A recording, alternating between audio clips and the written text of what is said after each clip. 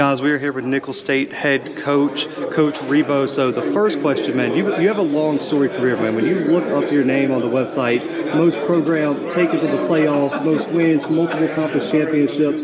What is the keys to building a program like you've built at Nicholls? I think it starts with good people. You build yourself a team around, you treat people right, that want to play for you, that want to work for you, that want to stick around. And that's what I don't think there's no special secret ingredient. And just put in some hard work with some good people. And, we don't like to look in the past. I hope we can add a few more to that this year. And, you're going to have a new starting quarterback this year for the first time in a little while. What has that process been like for you and your offensive staff, identifying who it's going to be? You had a long-time backup who's primed to take over. What has been the new offensive development this offseason? It's been fun. It's been exciting.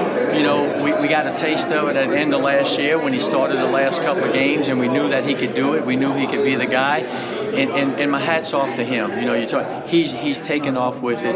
He's run with it. The maturity level, the growth, the leadership that he's exhibited. I'm excited to see that take place. And you've seen this team develop throughout spring practices, summer workouts, about to start fall camp. What makes this Nicholls State team special and different from some of the ones you've seen in the past? I think one of the things that we built our program on is a little bit of toughness, the camaraderie. We got along. That locker room was great. We had some discipline.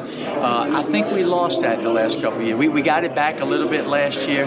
I think that's going to be the big key. These guys like each other. They get along. We got some great leaders. And as a coach, when they can do it in the locker room on their own without the coaches, that's when you have a chance. And today as a coach, you have a lot more challenges than even just 5 years ago with the transfer portal, NIL, things like that.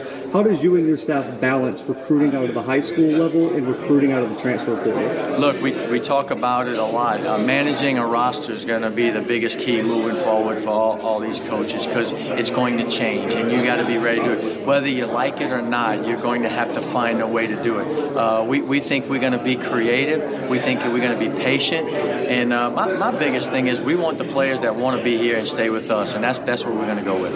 And as a staff, your first game didn't change, but the schedule changes very last minute compared to other seasons. Did that throw any wrenches into y'all's plans? Did it cause any distractions? How did you guys handle that as a staff? Well, it really didn't change. When you looked at it, when we talked about it, my president, Clune, athletic director, JT Terrell, they did a great job of keeping us informed and what was happening. We got about 10 different schedule changes, but it really didn't affect us. Our job was to prepare this summer. We're going to lift weights, we're conditioning, we're having some meetings and some walkthroughs. It didn't change the first half of our season, so you don't look that far in advance. I'm excited about the direction it's going. I'm excited about all the teams that we have.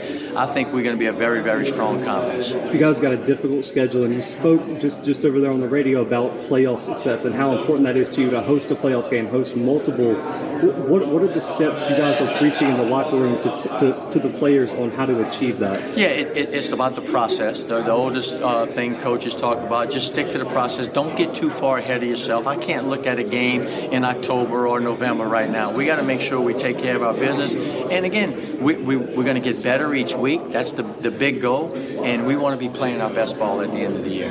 Coach, I appreciate it. I know you guys got big things, guys. Stay tuned for more content from Southland Media Day. But for right now, we are out.